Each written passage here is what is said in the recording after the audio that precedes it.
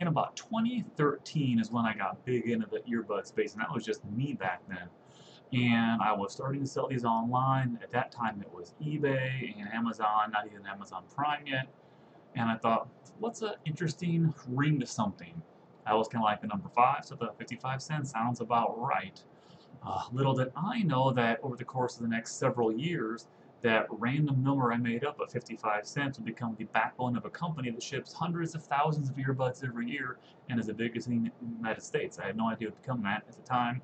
Turns out it did, but it was not anything thought out. It was not a profit margin spreadsheet. It was not anything like that. It was a number that sounded good at the time, and now it is ingrained in our customers, and it is the backbone of what it is that we do.